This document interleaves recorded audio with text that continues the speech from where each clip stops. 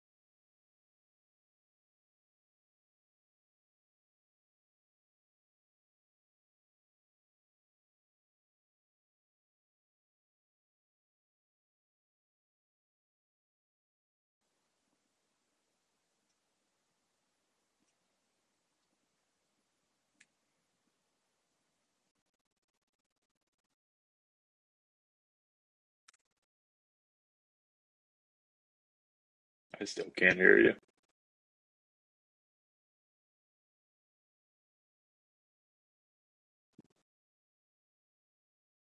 One second.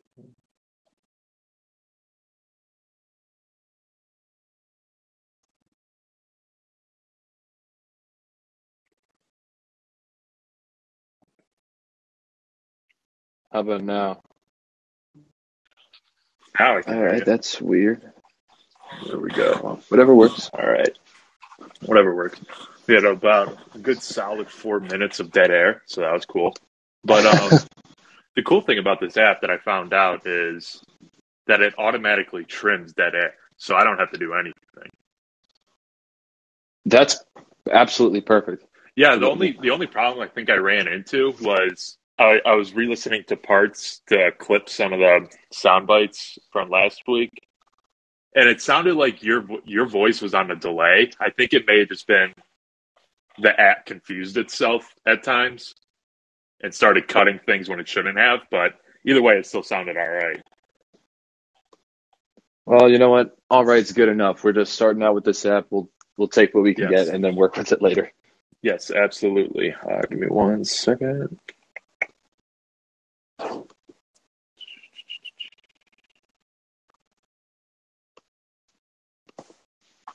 All right. So since you and I are big sports gambling fans and we live in the state of Ohio, hi, that's my mother. Hi, Mom. Um, Sports gambling was just technically legalized in Ohio today. Um, the bill passed through the Senate, the House, and now Mike DeWine. It's a weird process because it said Mike DeWine is expected to sign it in the coming days. What's stopping him from signing it like tomorrow or like right now? I I have no idea. It's funny because there was a report recently that like January 1 of 2023 was the goal date, and now all of a sudden it That was appears, the yeah, latest date, I and now it believe. appears like it's going to be way quicker than that. But I don't know what all kind of hoops they have to jump through. So I mean, this has been something that's been on the table for 3 years. years. So 3 years, I exactly. imagine that everybody involved is well versed on all the ins and outs. They're all very knowledgeable about the history of the various bills that have been pushed. So I don't think this should be something. Well, in my imagination, this shouldn't be something that takes a tremendous amount of time because I imagine that Governor DeWine would either know instantly whether he likes it or doesn't like it. So I'm with you. I don't know what would take a few days to sign and review. I don't know if there's a bunch of new information that he has to read. I imagine that he would be up to speed on all the ins and outs of this, but that may not be correct. But regardless, Yeah. in the coming days, it should be. It should be. We're heading to the final step. That was the tweet, right? Is that there's one more step and then we're good? The only step that remains is Mike DeWine has to sign it, which he's going to. Um, it like I think the final vote was like 72-12. Like it passed with flying colors. But the bill Oh yeah. allows pro sports teams, casinos, racinos, and apparently even amusement parks to host their own sports book on their properties. So Cedar Point, baby. that's what I said. If I can throw in a couple bets on the Top Thrill Dragster, that'd be awesome. But Yeah. I I don't really know why pro teams would want like well, I know why because money, but a sports book in like the Brown Yeah. Stadium, I don't know how much sense that actually makes. Because Um. if I can just do it on my phone too, why would I spend like $100 to go to it on like a Browns tickets just to go in the sports book? I could just place bets on my phone. Well, here's my concern. Being someone who's attended many Ohio State football games, um, We'll see. I think that the reliability of in-stadium Wi-Fi is an immediate issue. That's something that That's that's fair. something that I've That's a really good definitely point. struggled with. Even though I think it was either this year or maybe the 2019 season where Ohio State, their big preseason selling point to come to the games was that they fixed all the Wi-Fi, and That was 2019 lo and because it behold, didn't work. yeah, yeah. I remember my freshman year, 2017 season tickets. You couldn't get a bar. Like you couldn't. There was no way that you could No, possibly access. Because obviously, me being the Notre Dame fan. I was trying to look up Notre Dame scores like during commercial breaks, and so I had to rely on the scoreboard for the yeah, rotating scores. So I was tremendously displeased with that. And then this year went to the Ohio State Oregon game, and it only worked 50% of the time.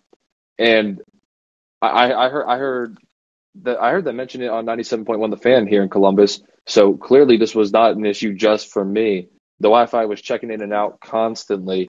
So my big concern with mobile sports betting in the arenas is the reliability of the Wi-Fi. That's something that I know certain issues that I've had with Ohio State. So I gotta imagine that would be right. my skepticism with that. And with PNC Park, the Wi-Fi isn't awesome, but it's better.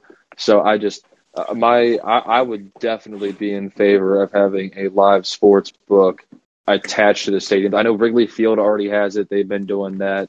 Yeah. Um, You that's you can't something. bet on in Chicago. You can't bet on Chicago college teams. Yes, Indiana is the same way. You cannot. There are certain states where you can't gamble on in-state collegiate activities because I Right. guess they're worried that you will have too many connections.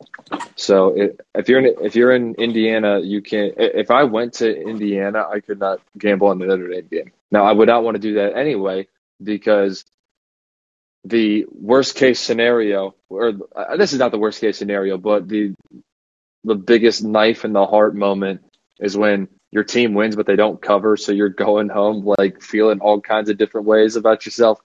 Oh, So my strategy is don't either fade your favorite team or just don't bet on your favorite team. But yeah, in stadium casinos and sports books, I'm definitely in favor of that because I definitely have concerns about in stadium Wi-Fi. Progressive Field actually has pretty good Wi-Fi, so that won't be too much of an issue because I have placed many a bet in that stadium.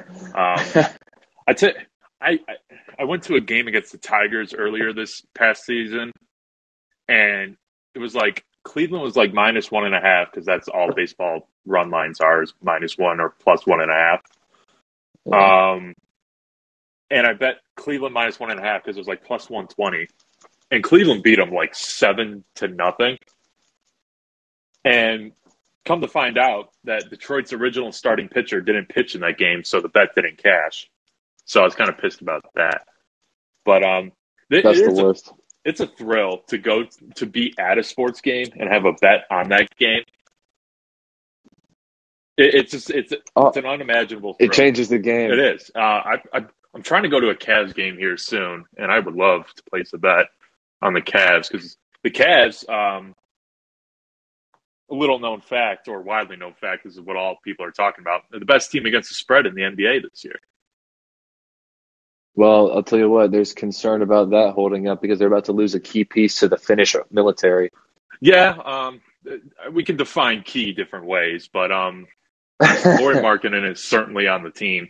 Cavs are winning by 10 right now. I'm watching them. It's funny. I'm watching them because I don't get Bally Sports with our YouTube TV, and that's where the Cavs are broadcasted. So I have to like look up streams, and I started doing it on my PlayStation.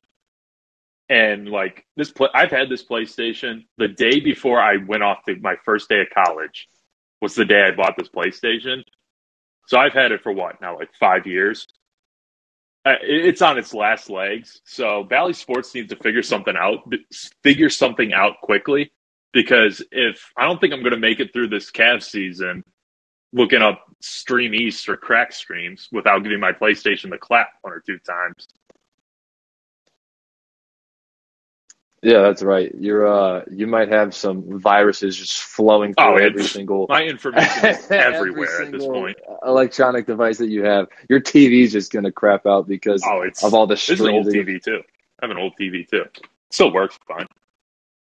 I'll tell you what, another thing that's extra interesting, especially at a baseball game, because I don't want to say every, but to my knowledge, most MLB stadiums have the scoreboard for every single game going on that day, and they actively update the scoreboard. That is also fun to bet on. Yeah. Because you are in between pitches, you're always going directly to the scoreboard to see what you're missing.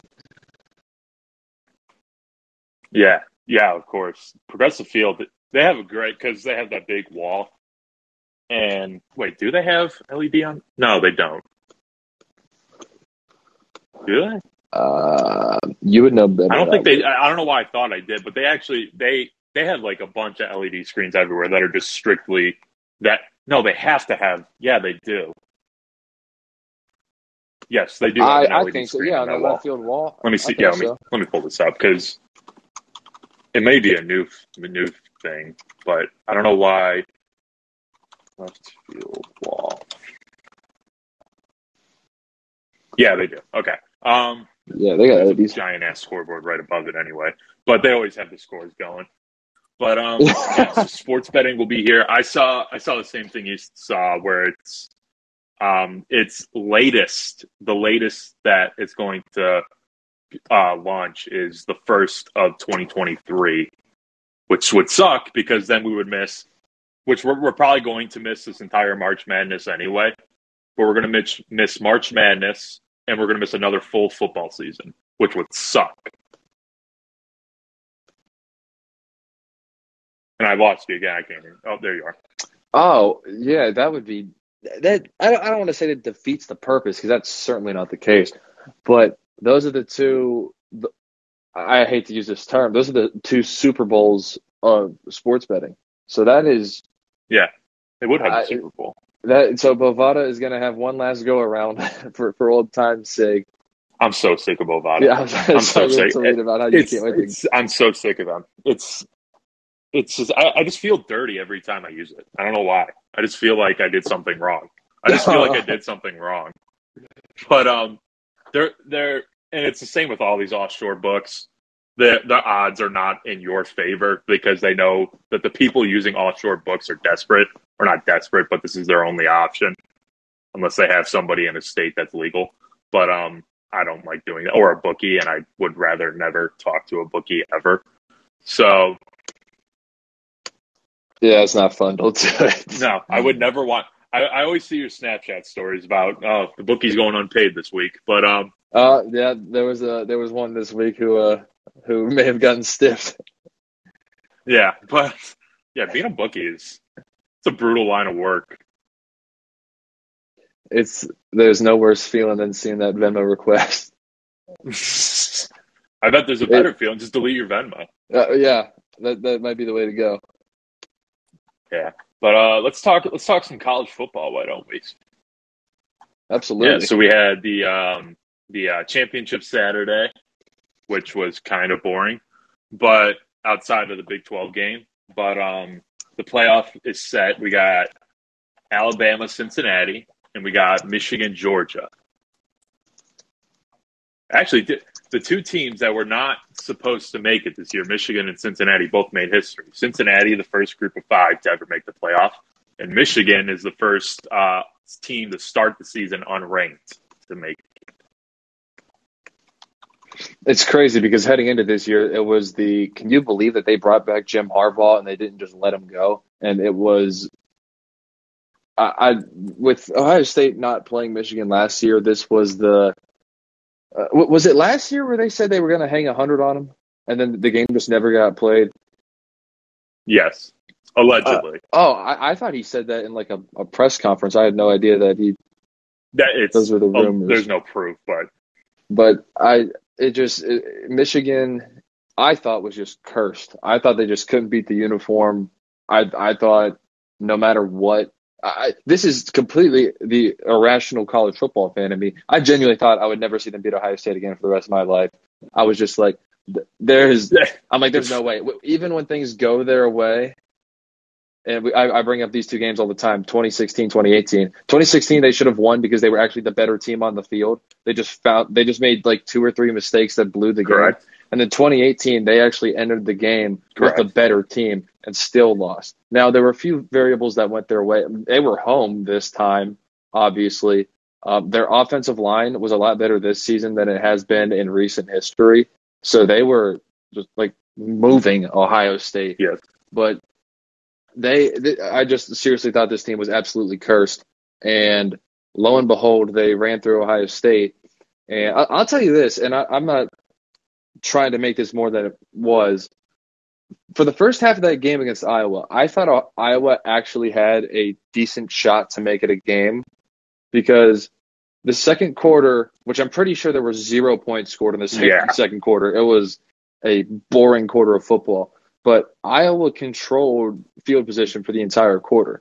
Now the problem was neither offense was doing anything. So Iowa was at midfield. They wouldn't do anything. They would punt Michigan inside their own 10. Michigan wouldn't do anything. They would punt it back to the 50-yard line. Iowa wouldn't do anything. They punt Michigan back inside their 10. So Iowa had control of the field position for the entire second quarter, and they were only, put that in air quotes, only down 11. So if they were able to just get in field goal range, and keep in mind, their opening drive, they missed a field goal. So if they made that field goal, then the first quarter would have ended 14-6. And if they just capitalized on one of those second quarter drives where they had great field position the entire time, and then let's just say, that'd be 14-12 if they scored a touchdown, and then let's say they go for two and got it. Now halftime's 14-14. That's 14-14. It's a completely different story. So Iowa really had chances in the first half and was never able to capitalize. And then at that point, it was just the air was completely out of the tire. And then Michigan was able to just run up the score and just completely demoralize Iowa. But this is Michigan's year. Now, the problem is they got a team who plays a lot like them, but is better. So I don't really like the matchup for Michigan because Georgia lost to Alabama, so now Georgia drops to number 3. I think Georgia's been known to be an interior team. They have a strong running game with about 3 solid running backs that they can hit you with. They have a really good front seven. They have a really good offensive line. And that's kind of also the identity of Michigan. So those are really similar, but Georgia definitely has the better perimeter athletes. So I think Georgia, no doubt, I won't say that no doubt they'll win, but no doubt we're all expecting them to win. I don't think anybody, or I at least haven't talked to anybody. Now, people in the state of North may disagree, but I haven't talked to anybody who thinks Michigan's pulling an upset here. So I think that, and there were some people who were questioning whether or not Georgia would even be in the top 4. They're like, "Oh, did you see they just lost by 17? Are they even going to make it?" I'm like, "Are we just going to let 1 week?" Now, I know we do this with the Heisman Trophy, and we could talk about this in a little bit. But are we seriously going to let 1 week completely erase 12 weeks of football? No. So Georgia is in the right spot. I think, because they lost. Now, I'll tell you this: I would have had no problem with them at 2. Because it also wouldn't have made a difference. Honestly, at that point, just the college football playoff committee should just be rigging it so whichever uniform matchup would be better, that's what we would get. That's what they should be doing, but between the 2 versus the 3, in my opinion, at least. But I haven't put any thought into which home uniform versus away uniform would be better between Michigan and Georgia, but that should be priority number 1. But despite all of Michigan's success this year, and they have really built themselves a foundation to jump off of. Now, granted, I think they're losing a few offensive linemen to the NFL. I think they have an old offensive line that's not going to bode well for them for the future. However, they've still been able to rebuild their reputation. I'm not calling the Michigans back because I don't think doing it once is enough for me to consider you to be some sort of dynasty. I mean, look at the Philadelphia Eagles after they won the Super Bowl. They've completely unraveled. And Ohio State, leading up to that point, had won, I believe, 4 straight Big Ten championships. And if Ohio State wins the Big Ten championship next year, no one's going to be talking about that 2021 Michigan Big Ten championship. So they have done a lot for themselves, and they have a lot to build on moving forward. They're going to have to go through a little bit of rebuild, which may be difficult, but they do have a really good young quarterback, J.J. McCarthy, who's going to be with them for a couple more years, and that's going to be really exciting for them. I think that their magical run comes to an end against Georgia, but I still, hats off to Michigan for the season they had. They should be really proud of themselves. Yeah, I didn't have much faith in them. I didn't think Cade McNamara would be good enough to. Because I knew that they were solid up front. They had the good running back duo of Haskins and Corum. But at some point, you're going to need your quarterback to pass to beat a team through the air. And Cade McNamara hasn't really had to do that this year. So I'm not saying Michigan isn't impressive, but they're not going to beat Georgia just straight up running the football. It's not going to happen. Alabama wouldn't have been able to do it. No team has ever been able to do it. There's a reason Georgia is the best defense in the country. They just got exposed against Alabama. And speaking of Alabama, go to that game. Alabama-Cincinnati. Cincinnati is plus 14. Last time I checked, I'm assuming they're still there. Let's see. That's a ridiculous line, let's be honest. Well, what would you have it at? A lot closer to 20, if not in the 20s. Take into account also that the college football playoff has a huge issue with blowouts as it is, and I don't see Alabama and Cincinnati somehow bucking that trend. I just don't think it's a very good matchup for Alabama. I don't think they're going to lose to Cincinnati. I would rather the spread reach like 17. That's where I was expecting it. I was kind of wishing. I hope it gets up to there because Alabama minus 14 over a group of 5 is, and 9 times out of 10 is a ridiculous line. But it's disrespectful. It is. But Alabama, John Mechie's out for the year. Outside of him is Slade Bolton and a couple 5 stars that'll turn into Heisman winners in the coming years. But and then Jameson Williams obviously torched Georgia and has torched everyone. But Cincinnati has the two. Whenever we talk about Cincinnati, I always talk about them. Ahmad Gardner, who's going to be a first-round pick and arguably the first corner off the board in the draft. And Kobe Bryant, who is going to probably be a day 2 pick. They could put all their attention on Jameson Williams and just say, hey, beat us with anybody else. Because their running game is not strong this year. The offensive line's fine. It's weak in terms of the Alabama offensive line. Bryce Young's obviously going to win the Heisman. But, and the defense is unless I don't think there's a statistical way this happens, but this would be the first year since Nick Saban's first year in Alabama that a defense would allow 20-plus points per game, which is an absolutely insane stat. But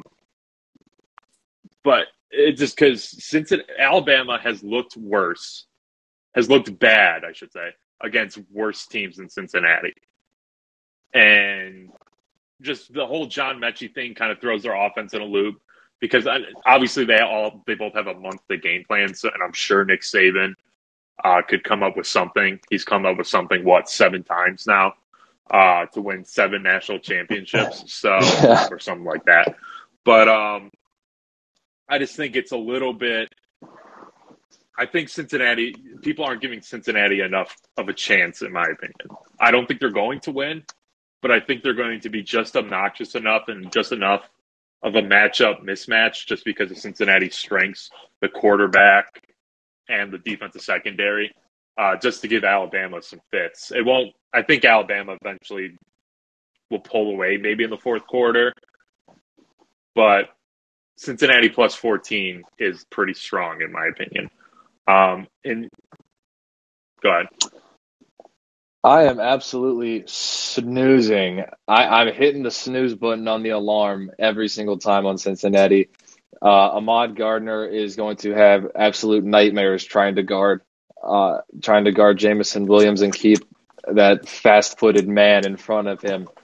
I have a prediction that Sauce Gardner is going to look like A.J. Terrell covering Jamar Chase in the national championship, trying to stay in front of Jameson Williams. I have no idea. And look, I know that Ohio State's receiver room is wicked talented, but I look at Jameson Williams on the field and I'm watching him and I'm just like, how was this guy barely the number 3 receiver at Ohio State? Because this guy is just so fast. And if you get him the ball, he is so hard. His footwork is so great. He's like Jerry Jeudy and Henry Ruggs combined. His footwork is so great, and he just runs like a deer. I don't understand how. Now, I don't think he's better necessarily, although he might be. I don't think he's better than Garrett Wilson because I think Garrett Wilson is really good with the acrobatic catches through traffic. But and this is going to offend a lot of people because Chris Olave is one of the most heralded Buckeyes ever in recent history, at least. But I don't see how Jameson Williams is worse than Chris Olave. And this is partially because Chris Olave, aside from being just a really consistent producer, I've never looked at Chris Olave and thought, wow, that's one of the most athletic guys that we have in college football. I mean, he catches passes that are thrown to him, and he looks good doing it. But Jameson Williams looks like an athletic freak on the football field. So I think that he's going to have a big day just because, especially now. Now he has Devontae Smith syndrome because it's almost like his competition just eliminated itself. John Mechie, who he's had plenty of games this year where he's been the guy. He had a big game against Arkansas just a few weeks ago. So I think James Williams is going to have a good day. Another thing to point out is that in this game, aside from the fact that we learned that Stetson Bennett was a fun story, who is no longer a fun story because he just could not compete with Bryce Young on the football field. That was embarrassing. Yeah, no.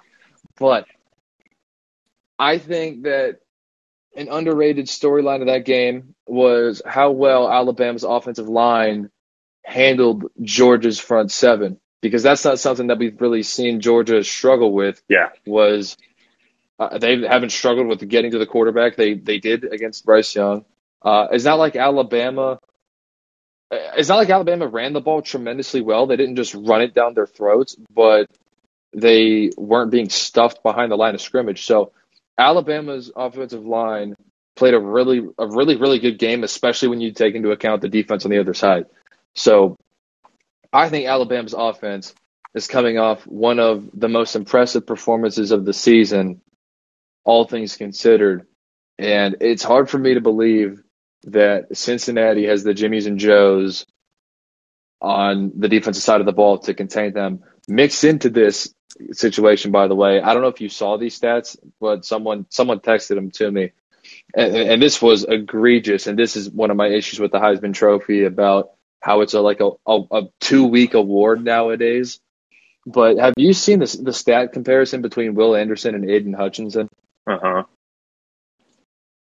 I'm assuming Will Anderson just absolutely blows him out of the water. Yes, in tackles, in sacks, in sack yardage, and in tackles for loss, they are all noticeably in Will Anderson's favor.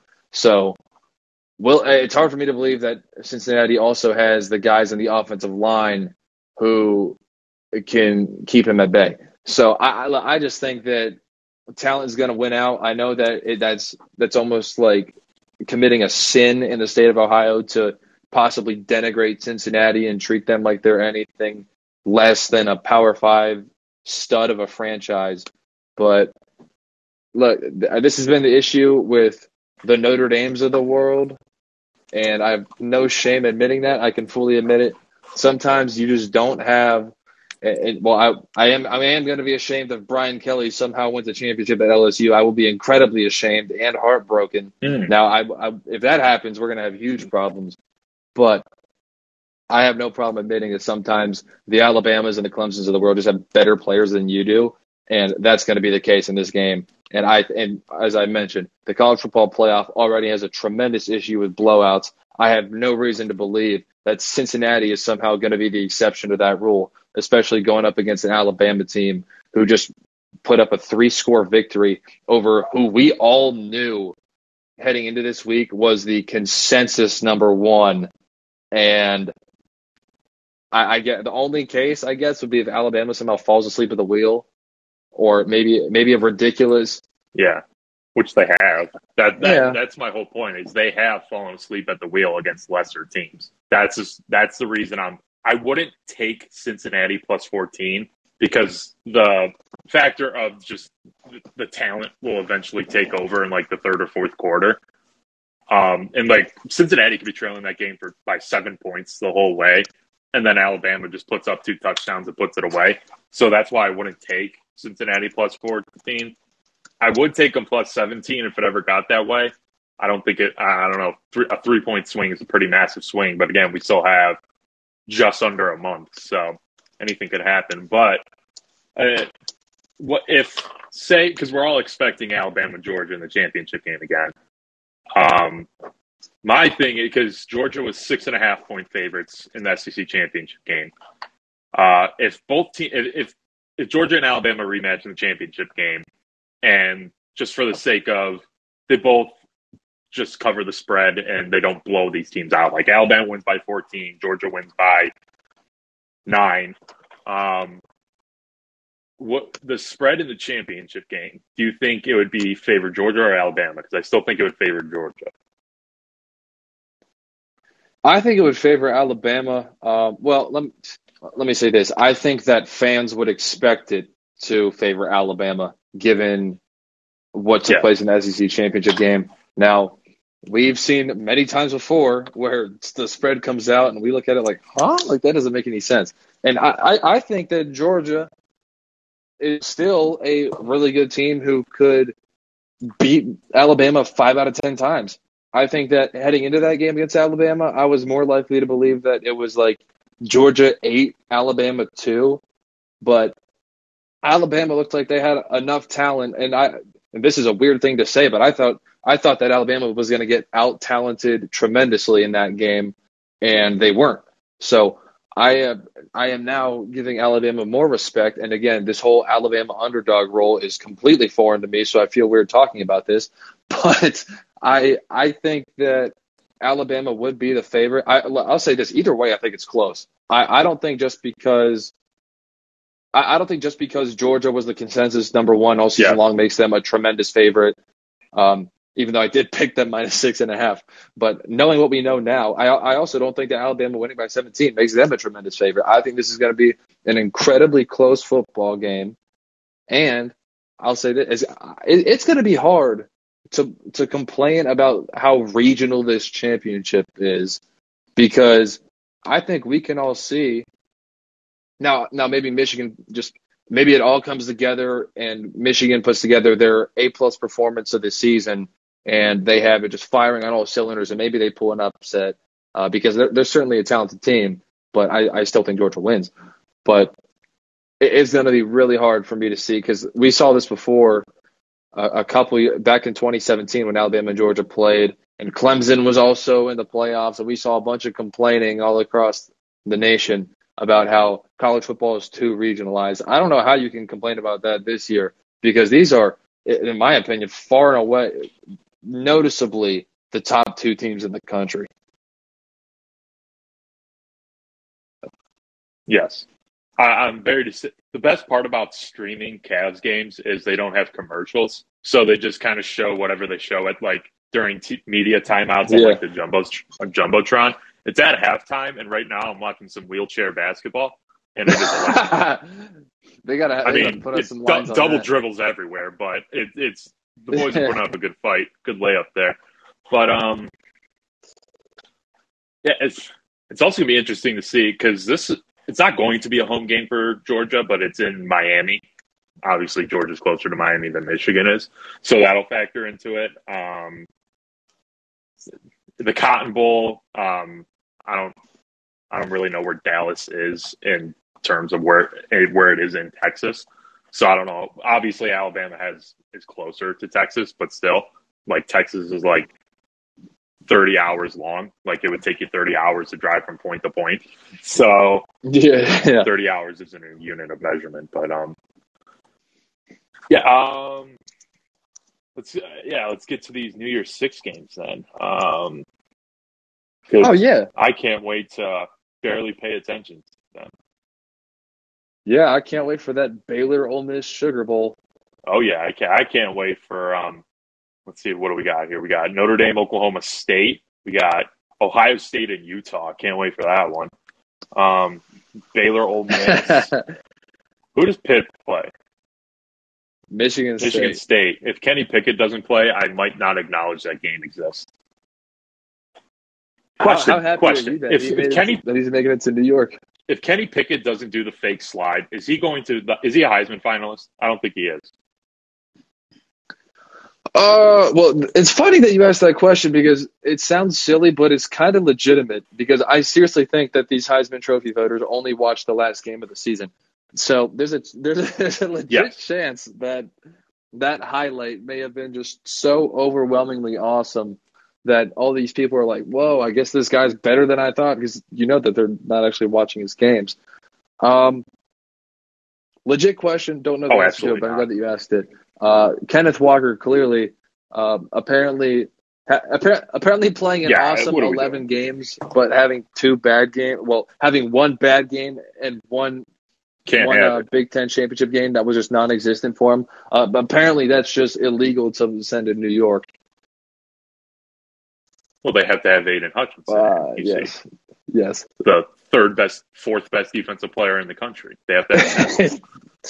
Yeah, he fifth. is really good, and yeah, he's really good. It would be the most gotcha, like hoodwinked, bamboozled moment ever if he got drafted by the Lions, because he would be the Michigan guy, the hometown guy, just to have his career ruined by that horrendous ownership and that horrendous organization.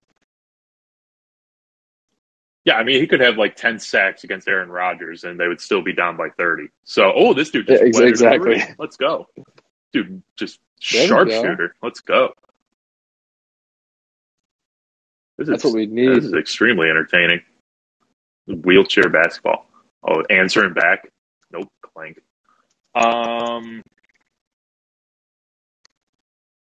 Yeah, the which game are you most looking forward to, despite the fact that we just mocked all of them? Yeah. Listen, I obviously probably Ohio State, just because I like watching Ohio State because I'm a fan, if you haven't noticed. But I'm not going to get – the juices are not going to flow for Ohio State versus Utah. I like Utah. I like watching Utah. Utah's made me a lot of money this year. I'm not going to get pumped up for Ohio State versus Utah in the Rose Bowl. I'm just not going to. Well, I don't blame you, especially with Utah. It's not a traditional Pac-12 powerhouse where you think of either Washington or Oregon or ideally USC, which give it a couple of years and maybe. But it's not a program or any sort of like bowl, like even a bowl game rivalry. Like Ohio State and Clemson obviously only play each other a few times out of the past 7 years, but they've developed a little bit of a rivalry just throughout bowl games. Obviously, Alabama and Clemson have too. It's hard, and they're not even a traditional Pac-12 school. Like if Arizona somehow made it to the Rose Bowl, they were in the Pac-8, I think. I forget which two schools made the Pac-8 to Pac-10, but they were in the Pac-10. They are now in the Pac-12, so they feel like they at least belong. Maybe not belong in the Rose Bowl, but they belong in that conference. It's hard for me to expect Buckeye fans to get all riled up about Utah when the most intriguing aspect of Ohio State versus Utah is that Urban Meyer coached both of these teams and was once really good with both of them. So I don't blame you. Now, I think it's going to be a good game because Utah's really good at running the football and Ohio State's really bad at stopping the run. So I think that despite the fact that Ohio State's tremendously more talented than Utah, I think a lot of people agree with me, I think that the matchup is just so perfect that it might accidentally be a really good game. And I think Ohio State fans, despite the fact that they're disappointed, I think that they're all going to watch. And I think that they might – and if it's a close game, I think they're all going to get caught up in it, either watching their team talking about how bad they are or really finding themselves rooting hard for them. Now, I don't think that winning the Rose Bowl and seeing Ryan Day with a rose hanging out of his mouth, I don't think that's going to really fire up Buckeye fans. But I think they're going to be interested in the game. And I think it might accidentally be a really good game. No, not at all. This game is the second the clock hits 0, this game is going to be erased from my memory. Nobody in Ohio has watched more Utah football this year than you. That is probably a fact, honestly. I stayed up on a Friday night, Utah versus Stanford. Utah won like 8,300 to nothing. They were outgaining Stanford by like 500 yards at going into halftime. That's not even an exaggeration. But I started at 10:30, watched the whole damn thing. But no, I really do. I do like Utah, but of course I'm going to watch it. It's the only game on New Year's Day at 5 o'clock. So I'm going to watch it. Ohio State's favored by 6.5. Absolutely not going to bet this because first of all, there is no incentive for Chris Olave and Garrett Wilson and anybody else who's going pro to play in this game. There's just no incentive at all. So yeah, I don't expect those two to play. Now, I'll be excited to watch players like Emeka Egbuka, Julian Fleming, and Marvin Harrison Jr. step up if Olave and Wilson don't play. And then again, Olave should be playing on Sundays this year, but he decided not to. So who knows? But and they're going to be day one picks. It's going to be it's going to be Wilson. I'm not ranking them, but the four best receivers. It's going to be Wilson, Olave, Treylon Burke from Arkansas, and Jameson Williams. So there's no incentive to play. Ohio State has a lot of players on the offensive line. Yeah, it's just it's a meh game. I'm going to watch it, but the game that I guess the New Year's Six game that I'm most excited to watch would be Baylor and Ole Miss. I like Ole Miss. Really? I love them. That has to be the most underwhelming Rose or Sugar Bowl that we've possibly had in our lives. There's no way. Well, I'm not going to get pumped up for Oklahoma State and Notre Dame. I'm just not going to. I'm not going to get pumped up. Well, I can give you a reason why. Because your defensive coordinator is coaching against Notre Dame. Is he coaching? Yeah. So he's got to coach against Notre Dame and then go coach against them next year, week 1. That's true. That's a fair point. Which I am appalled that that's taking place. I would love it if he just went to Columbus right now and just did not watch. Yeah. I get, yeah. But still, like, Oklahoma State, Notre Dame, none of these New Year's Six games really get the juices flowing. I just love Ole Miss, and I love Lane Kiffin. That's why I'm excited to watch Ole Miss. And the Sugar Bowl is, like, traditionally awesome every year. I don't know why. It just always is. Arkansas, Penn State's interesting. I have no idea why Penn State's favored. What the heck? -1. Arkansas is way better. Yeah, -1.5. What game is that? The Outback Bowl. Is it? I just made that up. I think the Outback Bowl is Kentucky, Iowa. I know that it's Big Ten SEC. No, Penn State. No, it's Penn State, Arkansas. The Citrus Bowl is Iowa, Kentucky. Oh, yes. Silly. I feel like the Citrus Bowl is bigger, though. Why would I don't know. Iowa? Once I don't upon want to a watch Iowa time, do anything. Once upon a time, I thought the Citrus Bowl was a New Year's Six Bowl, but they got played on New Year's Day. Well, all right. We got peach cotton, we got sugar rose orange, and sugar rose orange, peach cotton. I'm missing one. Fiesta. Oh, Notre Dame. Let's go. Fiesta. Well, I'm a little bit okay. I'm not that upset, but it would have been cool if Wake Forest beat Pitt, so that way Kenneth Walker could have gone up against his old team. That'd have been cool. That'd have been like, yeah, the one of the coolest transfer portal moments. Like, welcome to the transfer portal era. You're playing against your old team. Speaking of which, Ohio State's having a transfer portal problem right now. Because apparently Peyton Manning just left. Yeah, good thing we have C.J. Stroud. Yeah, good thing you have a Heisman Trophy finalist who's already there. Listen, I like C.J. Stroud. The numbers are damning, though. He is extremely awesome when the pocket is free. He is extremely bad when the pocket is collapsing and he has to run or he has to get out of the pocket. He is horrible. Do you remember that throw against Oregon where it was late in the game and he was flushed out of the pocket and he was running and he just sailed it 10 yards over Chris Olave's head straight into the Oregon defender's hands? But listen, he did a lot of that against Oregon. He did plenty. He did more than his fair share of that against Oregon. If you watch Bryce Young, he is so good at improvising when the play breaks down. Yes. Have you seen him do those plays where he looks like he's about to run and right before he crosses the line of scrimmage, he turns and throws it and then it's like a 10-yard gain? Yeah, I wish Ohio State could do that. Well, hey, look, to C.J. Stroud's defense,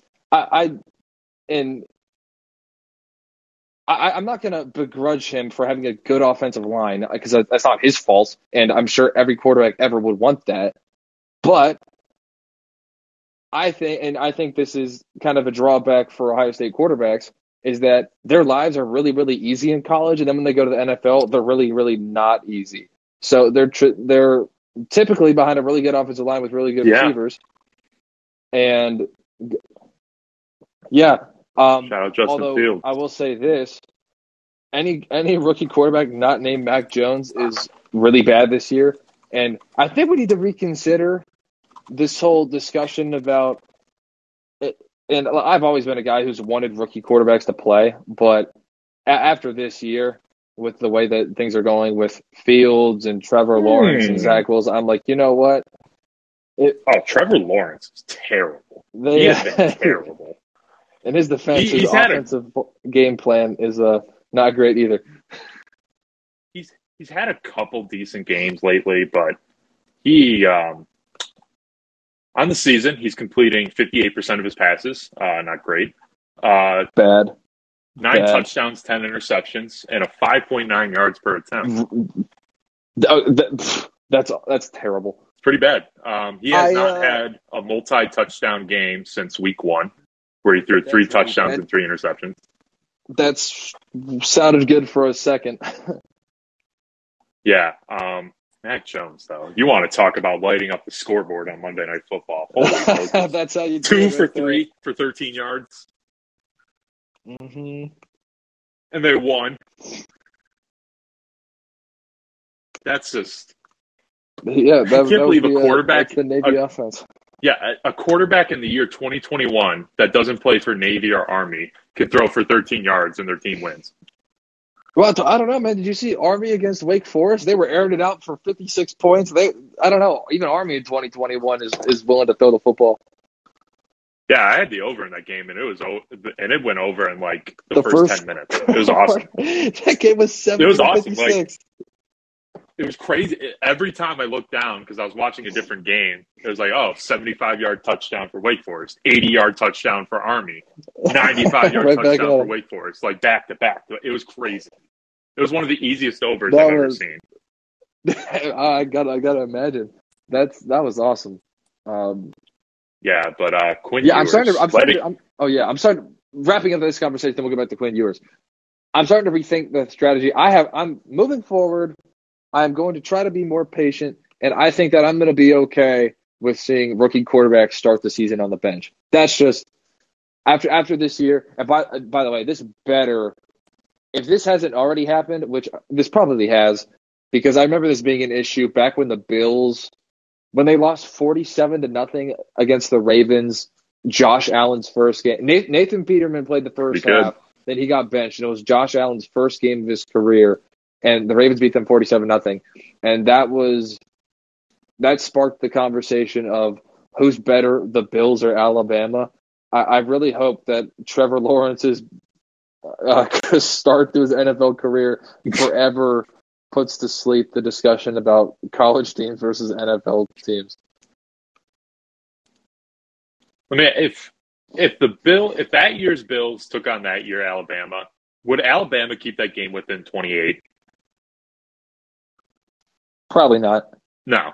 It's all up front. I actually think that the skill position players could actually put up a decent fight. Yes. But you're going up against grown defensive linemen, grown linebackers, and grown offensive linemen. As college kids, no way. And quarterbacks, obviously, inexperienced quarterbacks.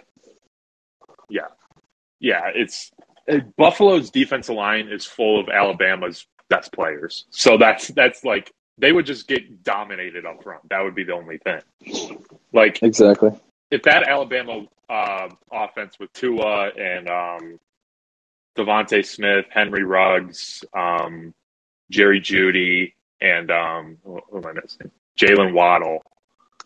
They would have given Buffalo they would have given them some fits, but no. Buffalo final score 78-3.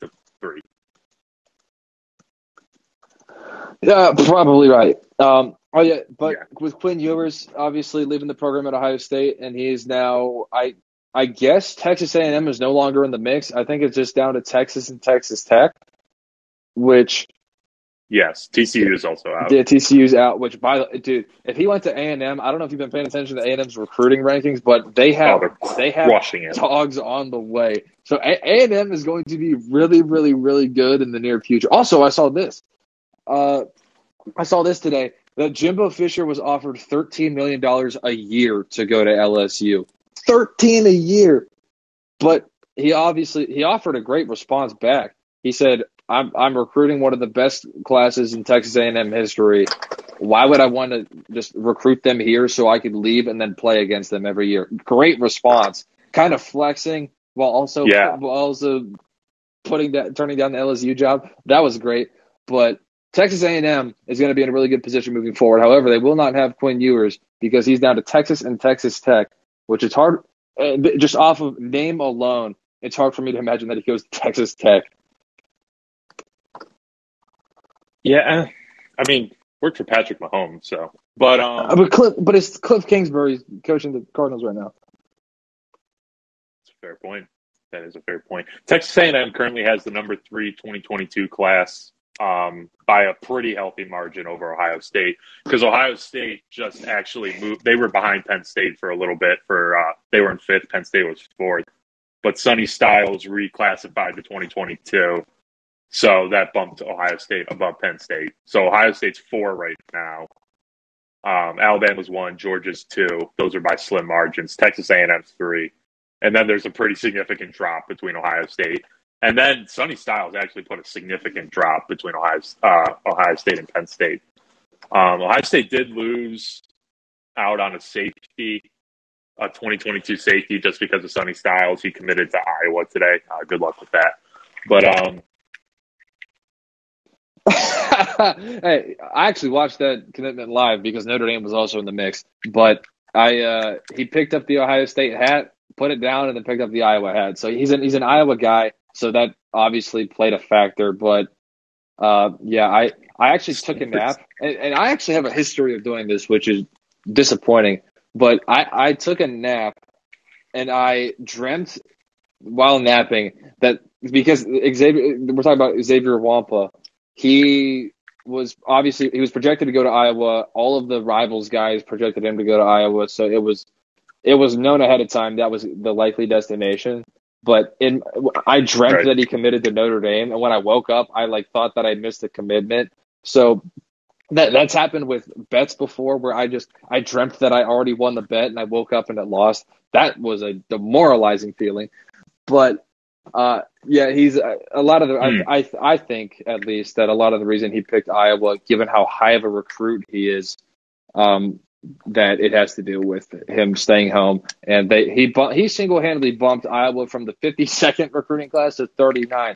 So he's not going to be surrounded by a bunch of talent, but he'll get to flourish on his own. No. These recruiting rankings. Stanford's number 10. That's crazy.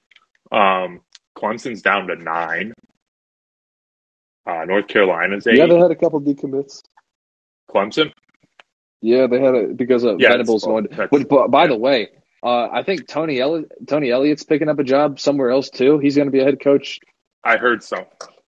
I heard his name being floated around. Let me look him up and just see, because I know his name's getting floated. Because this is a wild time for Clemson and Dabo.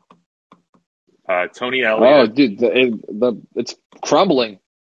Yeah, they lost their AD. Their AD went to Miami today to join Cristobal. Venables is Oklahoma's coach. Perfect fit.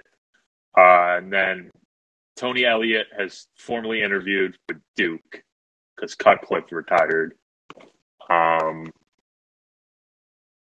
always found it funny when looking at Arch Manning's recruiting profile that Duke was very high up there just because of David Cutcliffe. And now it's just gone. But because he's not going to Duke. But Tony, because Venables has been at Clemson probably since the same time Dabo got there, because that's around the same time line where he got fired from Oklahoma as the DC there. And I don't know when Tony Elliott jumped on board, but the biggest strength for Clemson was that everyone stayed together. I mean, Elliott, Venables, and Sweeney and I can't remember the AD's name there. They were all like, they started this whole thing. And this is going to be the first time Dabo's got to have to go out and get some guys, unless the Las Vegas Raiders come calling and asking Dabo if he wants to coach, which would be, firing John Gruden and replacing him with John Gruden. So that would be. I would just love it for the hilarious factor, just the hilarity of it. I don't know, man. I saw Dabo hanging out in Jacksonville in the preseason, so he might already be committed to the Jaguars. He might be. He was hanging out with Urban Meyer. I think he was even wearing some Jacksonville Jaguars gear. So I can't picture him. Oh, did you hear who got signed to the Raiders? Did you see that Will Compton's back in the NFL? Will Compton, the boy. That's right, dude. One of the best Twitter follows that you can possibly dream up. Easily, he's hilarious, and that he's very funny. That the graphic the podcast with the boys put together of Stone Cold Steve Austin coming in and disrupting the AFC. That was in the beer truck. That was awesome. That was awesome. I am so excited for, and obviously as a listener to the podcast, he's probably going to build more relationships, get some good guests lined up. That is going to be. They consistently have the best guests. They consistently have the best. Him and Taylor Lewan, they have the best guests ever.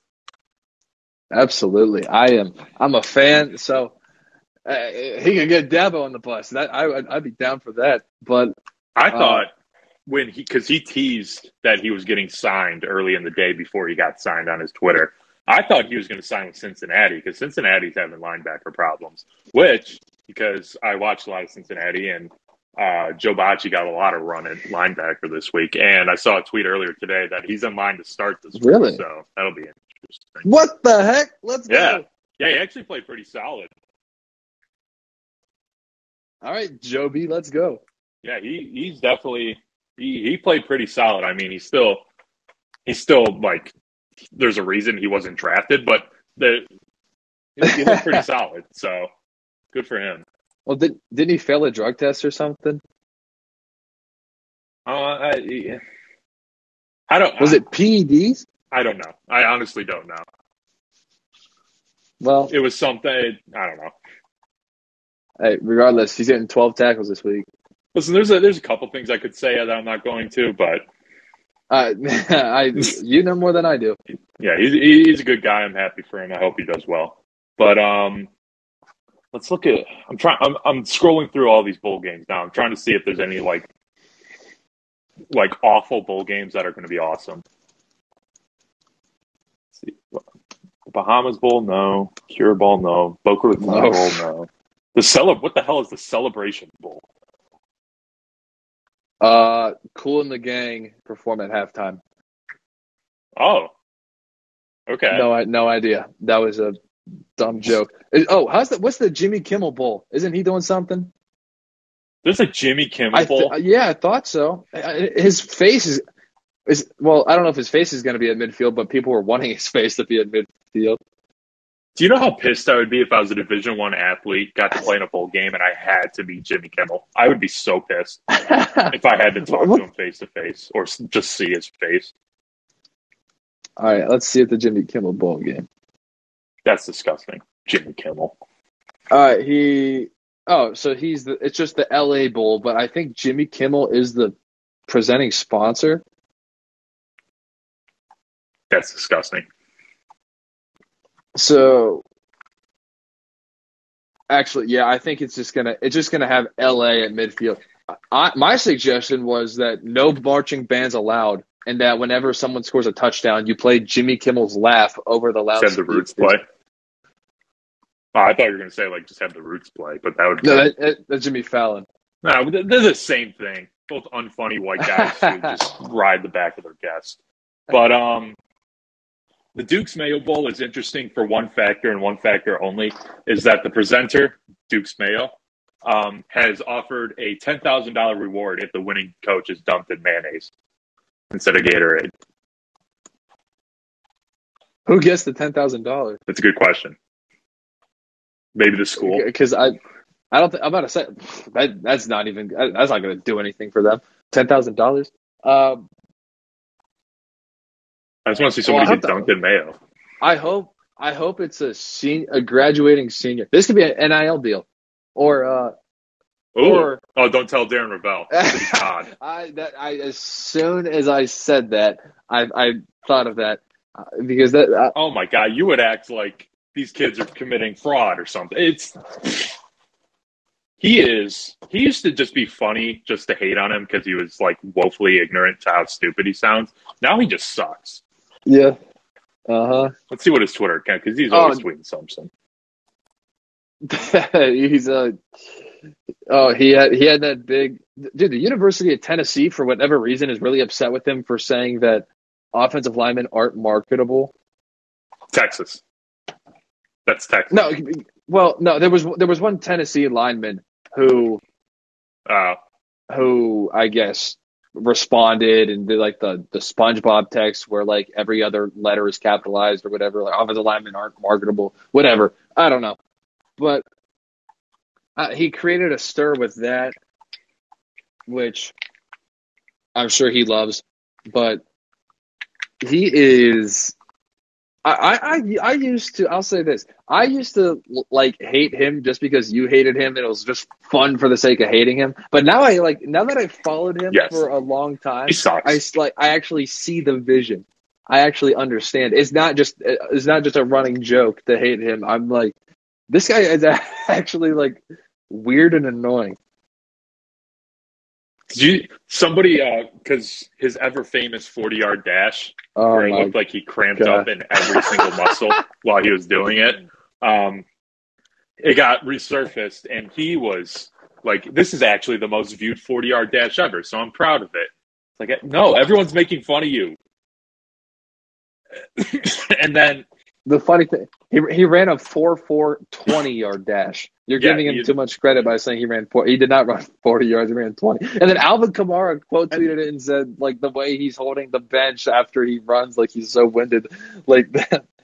This is a marathon runner, or at least a former marathon runner. He should know how to run. Oh, did he run marathons? I didn't know he ran marathons. He at least ran one because he posted on the day of the New York Marathon and said congratulations to everybody for like the challenge that you're overcoming today or something like that.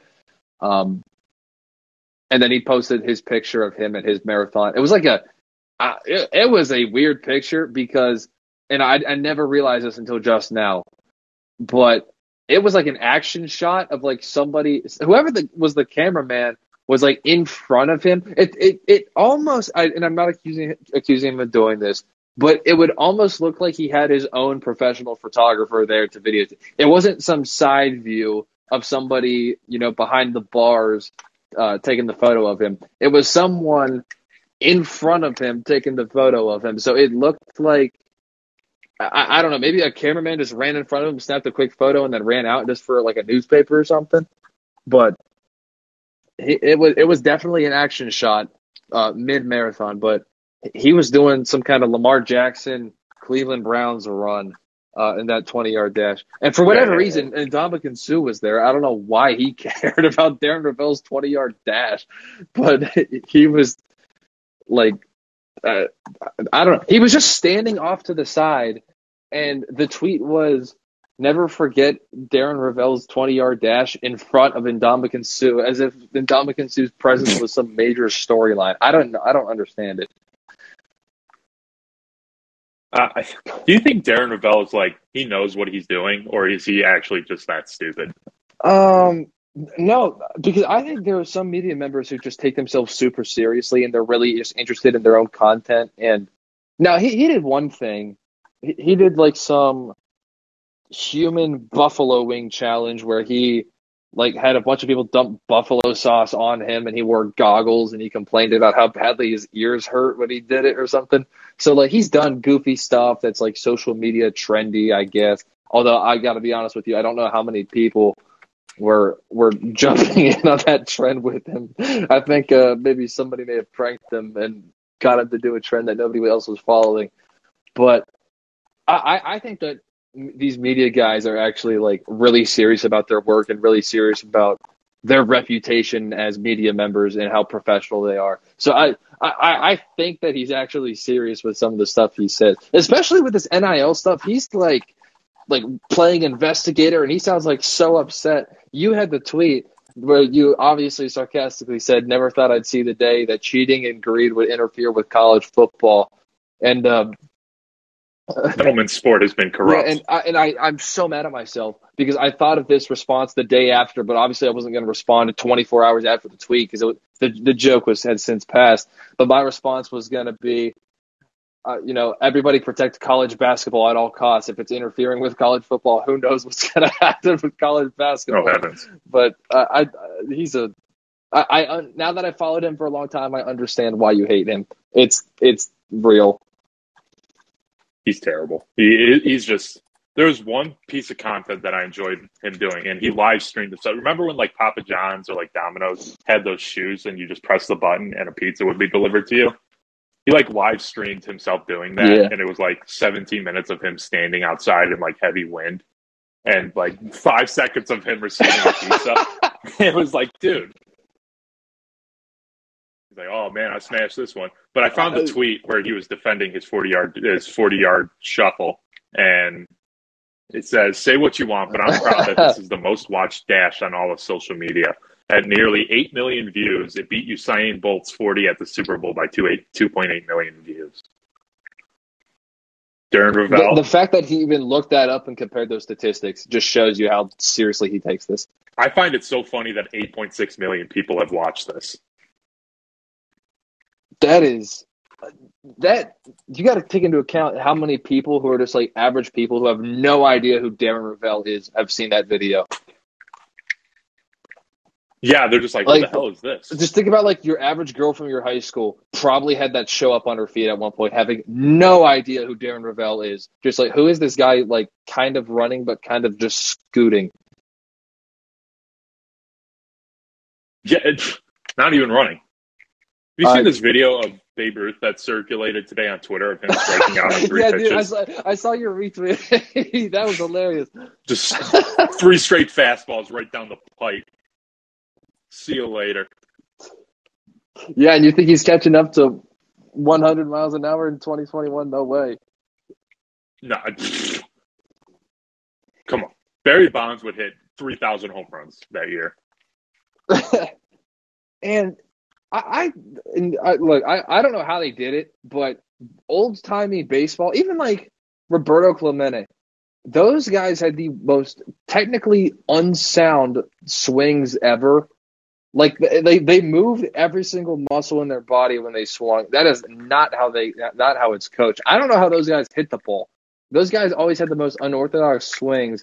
And you're supposed to convince me that Babe Ruth's 715 home runs is legit? No way. 714, but there's the 714 that should have been 713 or 714 that should have been 715? It should have been 7. Well, it should have been more, but because back then when baseball was, the golden days of baseball, yeah. A ball that bounced over the fence was considered a home run. And if you hit a walk-off home run and and if you're not the winning run, it's not considered a home run. So back then it was, so if you're down 1-0, there's a man on first and you hit a 2-run home run to walk it off, you would be credited with a 2-run triple. That is lame. That is extremely lame. Almost as lame as Babe Ruth falling on his ass on his third strike 3. Good Lord. This dude sucks. Hey, I still think... I know the Polo Grounds is like 500 feet dead center, but this was definitely a $180. Oh, yeah. Well, Polo Grounds were 500 feet dead center and I think 188 and 168 to the corners. Let's see. Because... not 188. What am I saying? No, but... I think 288 to left field, 268 to right field, maybe? It is left field 279, left center 450, center field 483, right center 449, right field 258. Yeah. So he was hitting to the shortest part of the ballpark. Wow, I'm impressed. Yeah, exactly. Do you know how many home runs Ken Griffey Jr. would have right now? If he played in the Polo Grounds? Barry Bonds would had.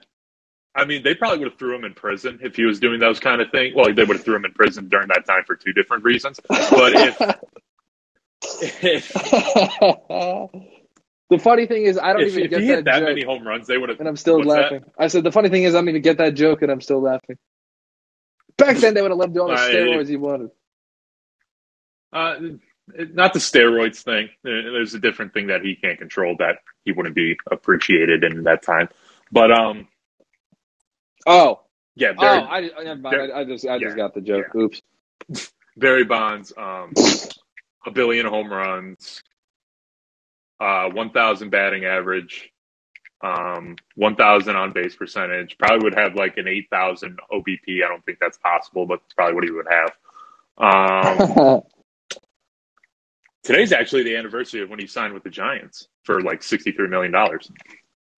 One of the most disgraced men in the city of Pittsburgh. Left us on horrible terms. Yeah. He let one of the he was playing left field. It was in the playoffs. It was a ball hit to him, runner on second base. One of the slowest players in the Major League Baseball. Rounds second base. He Cadillacs it. He doesn't even care, and he lets him score. And then that's the last play of Barry Bonds' Pirates career. Then he goes inside with San Francisco. He is hated in Pittsburgh for that reason. I think he was just tired of playing with Jim Leyland. Well, have you heard the Sean Casey story talking about Jim Leyland smoking cigarettes? No, but that's an awesome thing that baseball should just allow. Well, no, he would do it in the tunnel. He would go down into the tunnel to the clubhouse in between innings and smoke a cigarette. And depending on the decade, he probably did it in the dugout. But this was a more progressive era of baseball where he was at least told, don't do it where the cameras can see you. So Sean Casey tells the story way better, but he told it on Rich Eisen's show one time. Sean Casey, by the way, absolutely hilarious guy. Former Pirate, former Tiger, former Red. And he told a story about how he got hit in the shoulder and he went to first base and he was like, all right, I can play. And like he was like, yeah, just let me run the bases. And then he got back into the dugout after the inning and was like, I cannot go to first base. I cannot lift my arm. So he was telling the assistant coach, and the assistant coach told him to go down into the tunnel. And he went over to Jim Leyland mid-cigarette and told him, like, you got to find a new first baseman because I can't lift my shoulder. And he's like, all right, and Jim Leyland told him, go tell the bench coach to put in so-and-so, and don't you ever interrupt me ever again while I'm smoking a heater. That's... Hey, now, listen, that I feel like, a lot of things, a lot of people have been grandfathered into rule changes like spitballs or like, I think they just recently outlawed dip, but like Jose Ramirez has like a pound of Copenhagen in his lip at a time. Oh yeah, you're telling me that it's outlawed and Jose Ramirez's bottom lip is just that huge? No. Yeah, so I feel like cigarettes should have just been like grandfather, like Jim Leyland. Did he coach Team USA in the Olympics? I don't know. I to tell you the truth, I don't know much about. Is he alive? Yes, I would have known if he was dead. He's got to be alive. He was managing the Tigers not too long ago, like 5 years ago. He's 76. Still very much alive. I don't know much about the history of baseball in the Olympics. I just know that it's coming back soon. But it's not even going to be major leaguers. It was in this previous Olympics. Oh yeah. USA took home silver. I believe South Korea won the gold. This might get me kicked off this podcast. I don't even like the World Baseball Classic hardly. Uh-oh. Well, because it's a bunch of like, it's like the Olympics in basketball. It's not the best players. It's just a bunch of guys who want to play. Well, which is not the best players. Team USA had a pretty good team. In the Olympics, it's a bunch of minor leaguers and a bunch of old guys like Todd Frazier. Yes. Like, what is that?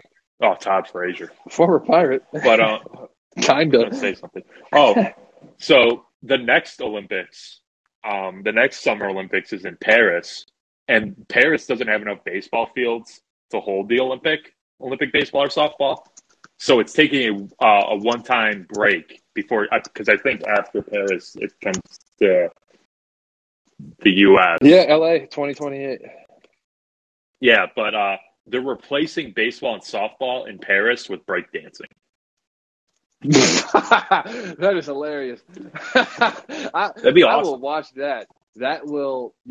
I'm gonna put It's- that priority. You're gonna put that as a higher priority than rugby on your Olympic watch list. Oh no, I love rugby. You were I love watching a lot of rugby. I was waking up at 4 a.m. to watch Team USA rugby. You were watching rugby right in between the Utah football games. Oh, come on. I was watching. Rugby is sensational. Team USA rugby just recently lost by like 120. So that was awesome. Is that a lot? To New Zealand. Yeah, it's quite a lot. To New Zealand, New Zealand is like the USSR of hockey team. So what like it is like equivalent to rugby. Rugby. If I didn't have a friend who played rugby and was a national champion rugby player, may I add, I probably wouldn't give a damn about rugby. But his team actually just lost in the national championship. Bowling Green just lost in the national championship a couple days ago. Weren't they defending champions? No, but they did win the MAC championship for like the 50th year in a row. Oh, well, weren't they national champions in the recent past? Recently, because my friend was there when they won. Yeah, that's right. That is right. That's it. Leland led. I'm looking at Jim Leland's Wikipedia page. He last coached the Tigers in 2013. Hold on. It was 2012 when the Tigers went to the World Series. Hey, he coached in a World Series, or managed, I should say. Managed in a World Series recently. Now, he didn't win a game in the World Series. They got swept, but no, he most certainly did not. They most certainly did not win a game. He had to have been there. But he was there. Was he there when the Tigers went when they beat Oakland in the ALCS to lose to the Cardinals, where I think they also got swept? Yes. To my knowledge, yes. That was 2006. That was Maglio Ordonez. Yes, he was. Who? It sure was. He did something. He had a big time home run, I think. I don't know when, but he had to walk off to send them to the World Series. That was his first year. Get out of town. What Cleveland? He managed he won a World Series managing the Marlins? Yeah, he was the manager when they beat the Guardians. The Guardians. That's their name. It wasn't then. That is amazing. I did not know that. And apparently I don't know what happened in 1998, but he found a new team after that. Yeah, he was the coach of the exactly. Fired him immediately. He won a championship and then he was out of there. What in the world? I'm reading. Let's see. He was hired for the Marlins and promptly led them to the franchise's first World Series that year, defeating the Cleveland Guardians 4-3. The Marlins, only in their 5th year of existence, became the fastest. In the offseason, immediately after Game 7, the Marlins went into a total fire sale. That's awesome. Oh, this is hilarious. So they just tore up the franchise. This sounds like some real Pittsburgh Pirates stuff right here with this ownership. Who is this Huizenga guy? He was either the GM or the owner. Oh, this guy looks like an owner. Yeah, this is a cheap owner right here. This is what this was all about. Yeah. He owned Blockbuster. Oh, really? Wow. So this guy, he owned. Well, it says he's known for Blockbuster Video, Waste Management Incorporated. So he was a mobster, is what I get that. AutoNation, Swisher Hygiene, former owner of the Miami Dolphins, the Florida Panthers, and the Florida Marlins. Huh. I have no idea who owns any of those teams. Oh, well, Jeter owns one of them now. Actually, wait, is he the owner or is he just the CEO? Which I don't know what the difference is. But is he a partial owner? I think he's a partial owner, but I don't think he's the owner. He might be a minority owner. Is it that that Korean woman who's the owner, or is she the GM? No, she's the GM. Yeah, so it sounds like this guy, this owner was just too tired of winning because right after the championship, right after they won the World Series, they completely Had enough dismantled of the it. roster. And Jim Leland was asked immediately after Game 7. Jim Leland was asked about this. Uh, wait a minute, what is this? So it says that Jim Leland was asked whether or not he would retire if Huizenga sold the franchise, which it sounds like that would be beneficial because this guy was a horrible owner who just dismantled the entire team after winning the championship. This guy did not want to be a big market team. He came into baseball wanting to be the nickel and dime small market guy. So they asked Jim Leland, "Hey, the owner might sell the team. Are you so attached at the hip with this guy that you're going to retire if he sells the team?" And then Jim Leland responded, "My wife doesn't like me that much. I can't retire." Fantastic line. Oh, Jim Leland resigned after the 1998 season. Oh my gosh, they went 54-108 after winning the World Series. I gotta look at this roster. That's terrible. Were they the Miami Marlins? Yeah. No, they were the Florida Marlins. No, they were Florida. Greatest logo in the history of sports, and they're like, nah, I don't want this anymore. Yeah. That was. Now, they had a terrible stadium that they shared with the Dolphins. Oh, they still do. And the Miami Hurricanes. Actually, yeah, it kind of is a terrible stadium now. They've gotten away from their past. They've gotten away from their history of that giant sculpture in left center field. They've redid the center field wall, so now it's no longer slanted. So now it's actually a straight parallel line. The top of the wall no longer slants down one way or the other. It actually goes straight across center field. So they've gotten rid of there's no longer that ridiculous corner in left center field. So they've gotten rid of their past, man. They've lost their way. Yeah, let's see. Who are the pitchers on this team? They also got rid of Christian Yelich, Giancarlo Stanton, and Marcell Ozuna. So they really lost their way. Well, two of those guys stink now, and one of them's going to prison. But yeah, no kidding. Oh no, actually, he's eligible to play next year because he served his time. He did? He's eligible to play from starting game 1 next year. I didn't know that he served his time already. Yeah, they counted what he because he was just indefinitely suspended. They just counted it as that was your suspension. You were suspended for the year.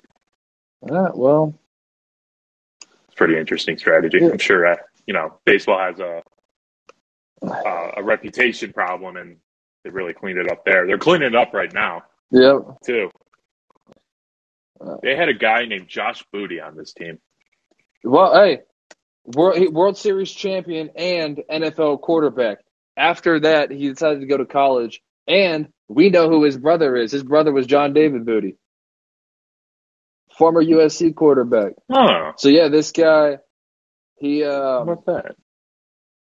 Craig Counsell was on the team. Really? The worst batting stance you will ever find, Craig Counsell, I might add. Edgar Renteria. Cool guy. Or at least cool name. I have no idea what kind of guy Mike Piazza was on the team. Mike Piazza and Gary Sheffield were on the team. This was I'll tell you, Gary Sheffield may have been playing Bobby Bonilla. Still getting paid by the Mets. Kevin Millar. Let's go. I like that guy. He's hilarious. And they won the World Series and they won 54 games. Okay, we'll check the roster on the next season. How many of those guys were still there? What was their record? 64-98. They improved. Oh, wait. Were you already talking about the 1995 year? Or I'm sorry, 1998? I was talking about 98. Yeah, so... Yeah, I'm talking about 99. Oh, everyone's gone. The fire sale. Oh, but they improved. This owner, he got into the bit. He was afraid of winning. He didn't want to be successful. He wanted no part of any expectations of being a major market team. He's like, nope, we're done with this. Disgusting. The next year, 2000, they won 79 games. 2001, 76. 2003. 2002, 79. Gets 2003. And 2003, 91. Won the World Series. Who was the manager of that team? But this I might be way off. They had two. Two managers? Yeah, one started the year poorly, and then the other came in and cleaned up. All right, who started poorly and who cleaned up? Jeff Torberg, no idea. No. And Jack McKeon? I'm not going to be able to pronounce that. Huh. Jim Leland from Perrysburg, Ohio. Toledo guy. Sure was. This guy also coached the Marlins in 2011. He was 5'8". Good Lord. Jim Leland. I'm just lost. Jim Leland, get this. He won 2 World Series. Well, no, okay, that's not true. But he went to 3 World Series. At least, okay. I don't know what he did with the Pirates, but with the Tigers and the Marlins, he went to 3 World Series, won one of them, and 2 of those were in his first years. So in his first year with the Marlins, he won the World Series. Then he, obviously, as we talked about, the next had a horrible next season, then resigned. The next year, he was the manager of the Rockies. I have no idea how that went, and I imagine it didn't go well because he was only there for a year. Took a little bit of a hiatus, came back in 2006. First year with the Tigers, they win the AL pennant. So Jim Leland is this guy who he was the Sean McVay before Sean McVay. He just had that magic touch where everything around him turned to success. Come back to Pittsburgh. Well, I mean, who's Pittsburgh's manager now? Derek Shelton. He was a Minnesota Twins bench coach or something like that, I think. Oh. So Twins are doing pretty good right now. Not this past year, they weren't. No. They were a few years ago, and then they bottomed out quickly. Oh, it was they just randomly won 100+ games 2 years in a row and decided that was enough. That was too much success. They didn't win a single postseason game. Yeah. Well, I'll tell you what, if Jim Leland came back and managed the Pirates, he would still be younger than Tony La Russa managing the White Sox. Oh, God. I mean, Tony La Russa. How did you think a young team was going to want Tony La Russa? I don't know. Dusty Baker, 72. Dusty Baker has looked the exact same age Dusty for like Baker's 20 cool. years. Dusty Baker's cool. Dusty cool. Baker played for 20 years. He was actually one of these guys who actually Dusty had a solid Baker's career. been 72 years. Dusty Baker's been 72 years old for the past 30 years. Has Dusty Baker won a World Series? Not as a manager. He did as a player. He won with the Dodgers in 81. But as a manager... He managed the Giants in the World Series and obviously now the Astros. But he's never won. Then he was with the Reds for a little bit. All right, so the Astros were in the World Series. The Giants. He was the manager of the Giants when they they lost to the Angels. He was the manager of the Cubs when Steve Bartman dropped the ball. Wait, okay, so what the heck? What the heck happened here? Because the Giants won the National League in 2002, where they lost to the Angels in the World Series. The next year, he was managing the Cubs. So what in the world happened there? So where Dusty Baker just left? Yeah, gotta keep everyone on their toes. Yeah, this is what I'm learning: is that baseball guys hate winning. Johnny B. Dusty Baker Jr. And this is just... Oh, he was the coach of the Nationals for a little bit, too. Yeah, but they didn't... Oh, my gosh! Actually, let me find out first why... Let me find out why he left the Nationals. Oh, he was only there for like 2 years. Yeah, on October 20th, 2017, the Nationals announced that Baker would not return. So it makes it sound like that they did not renew his contract. That's what it sounded like. Or maybe they fired him. I don't know. But in his 2 years in Washington, first in the NL East, first in the NL East, won the division back-to-back years, and they did not renew his contract. Baseball teams hate winning. Despite Baker's success in San Francisco, he has an increasingly strained relationship with owner Peter McGowan, one that even the Giants' first pennant in 13 years could not mend. So nobody hates winning more than owners of sports teams, that I've come to find out here. No, as somebody whose favorite owner has driven the best player of a generation, maybe ever, out of his town twice, I'm now convinced that owners just don't like winning. Are you suggesting that Francisco Lindor is one of the most talented players of his generation? Because that's good. who you were talking about. I was clearly talking about LeBron James. Oh, well, you know what? That's a. Speaking of the Cavs, But that also applies. They're whooping up the Bulls by 20 right now.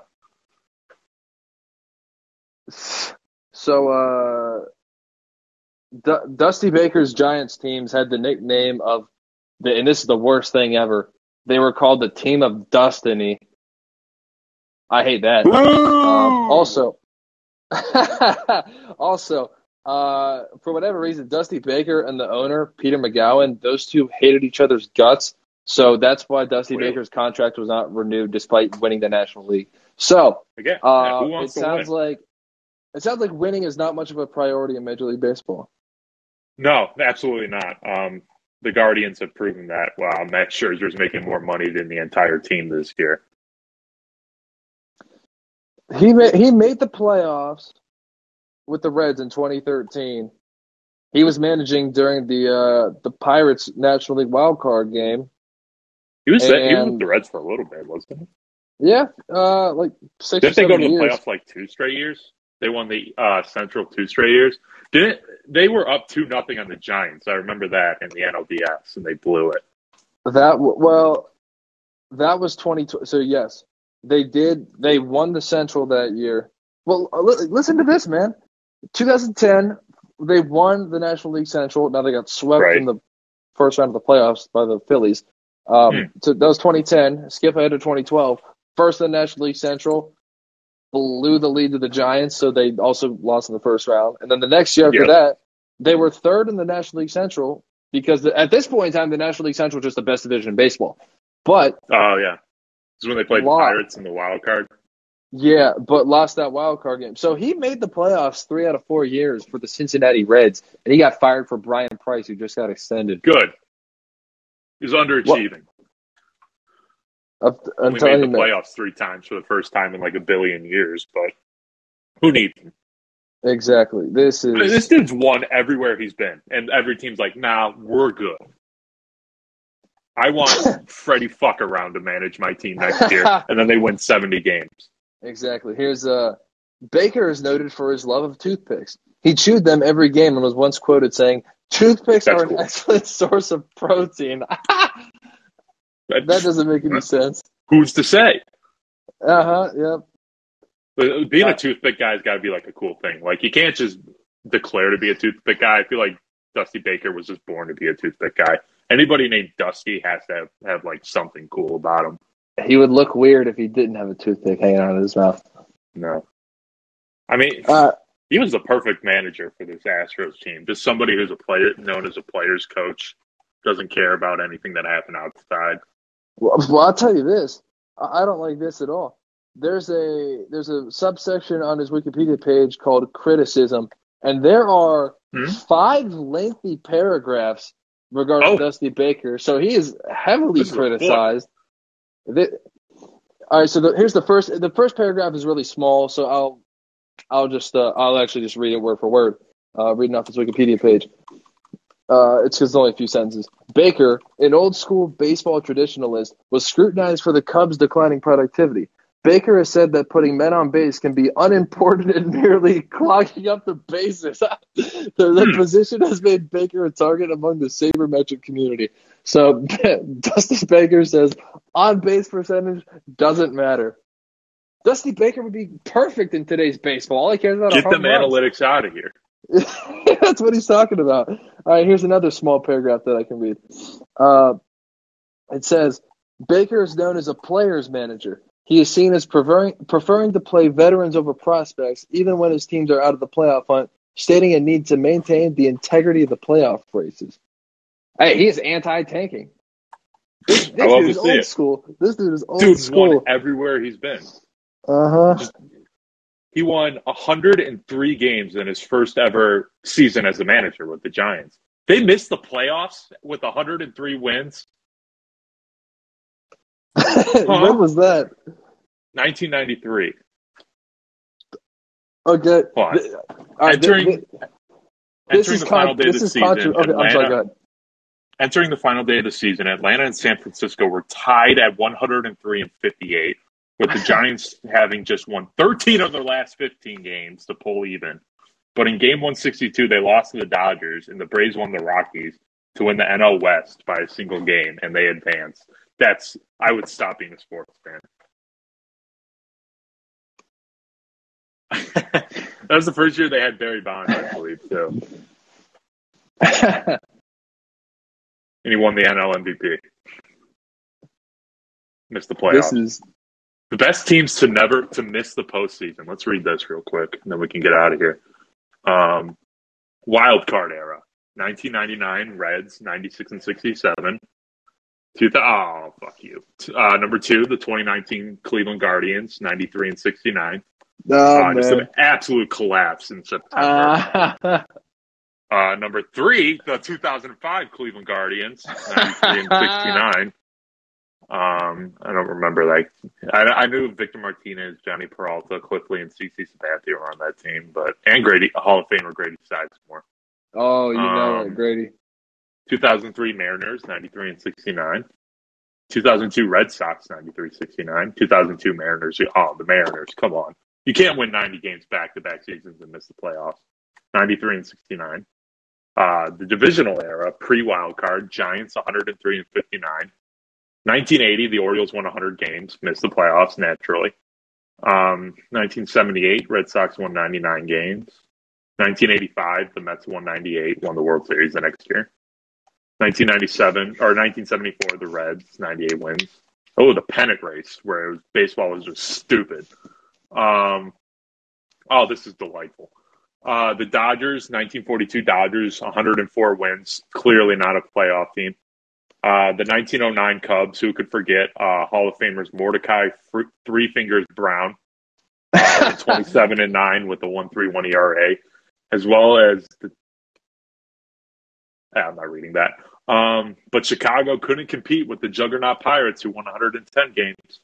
That's right, baby. And won the World Series, 1909. Who can forget? Against, I think, the Boston Pilgrims. Oh. There was not a team named the Boston Pilgrims. Yeah, because we beat them in the World Series. Oh, good Lord. The 1954 Yankees, 103 wins. The 1962 Dodgers, 102 wins. The 1961 Tigers, 101 wins. I would honestly stop being a sports fan if my team won 100 games and didn't even make the playoffs. Oh, you and me know this with all of our struggles with our team lately. If our team won 100 games and missed the playoffs, that'd be a disaster. My dad just texted me that 1978 was the Bucky Dent game that knocked the Red Sox out of the playoffs. Is he listening? Yeah, that person listening, that's my mom. Oh, hello. I did not know that. I invited her to speak. This is to speak. Oh, really? Because I know that last time you invited. Truth be told, was the name Chase? Yeah. Is that who it was? Yeah. So Chase joined us for the conversation. So I saw that there was someone. My phone's far away from me and plugged into the outlet, and I saw that there was somebody here, and I was like, DJ's not asking that. I just assumed it was somebody from Line, so you knew, and I'm like, well, he's not asking them to join, so I guess I'll just leave it. No. But now I know why. Well, actually, you did invite them to join the conversation. I did. All right, ending with this. Actually, no, 1909 was the World Series. Pirates defeated Tigers 4-3, yada, yada, yada, whatever.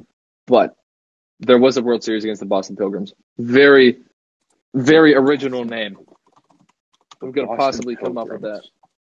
There's a Boston Pilgrims football team. Really? The first article is the Boston Pilgrims never existed. Really? Yeah. Well, you know what? I have no idea. the Boston Pilgrims. Is Pilgrims problematic? No, it shouldn't be. Probably. Yeah, At least I don't know it to be yet. Let's see, collection.baseball.org. Boston Pilgrims versus Pittsburgh Pirates, the story of the first modern World Series. Oh, well, this is one of those stupid websites where it's like, here's how you can buy the book. Nope. Well, yeah, we're not doing that. No, absolutely not. All right, we'll wrap this up. We've been rambling a lot. Talk some football, Yes. talk some baseball. Next week, I guess we're gonna have to start focusing in on the NFL more because we're not gonna have some meaningful college football to talk about for about 2 or 3 weeks. So that'll be that's gonna on be the back terrible burner for a little bit, but we will be talking about the NFL, which we haven't. College football has been taking priority. Why's that? Talking the NFL is gonna be terrible because every team sucks this year. Well, that means that every team's in it. That's just what that means. Yeah, I agree. The Detroit Lions. So we are definitely going to be hottest team in football. We're going to be talking about that.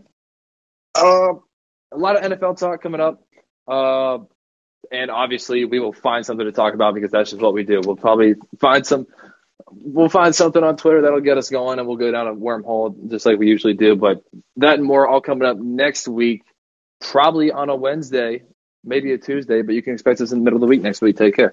Yep. Peace. Bye, Mom. Bye, Mrs. Corrigan.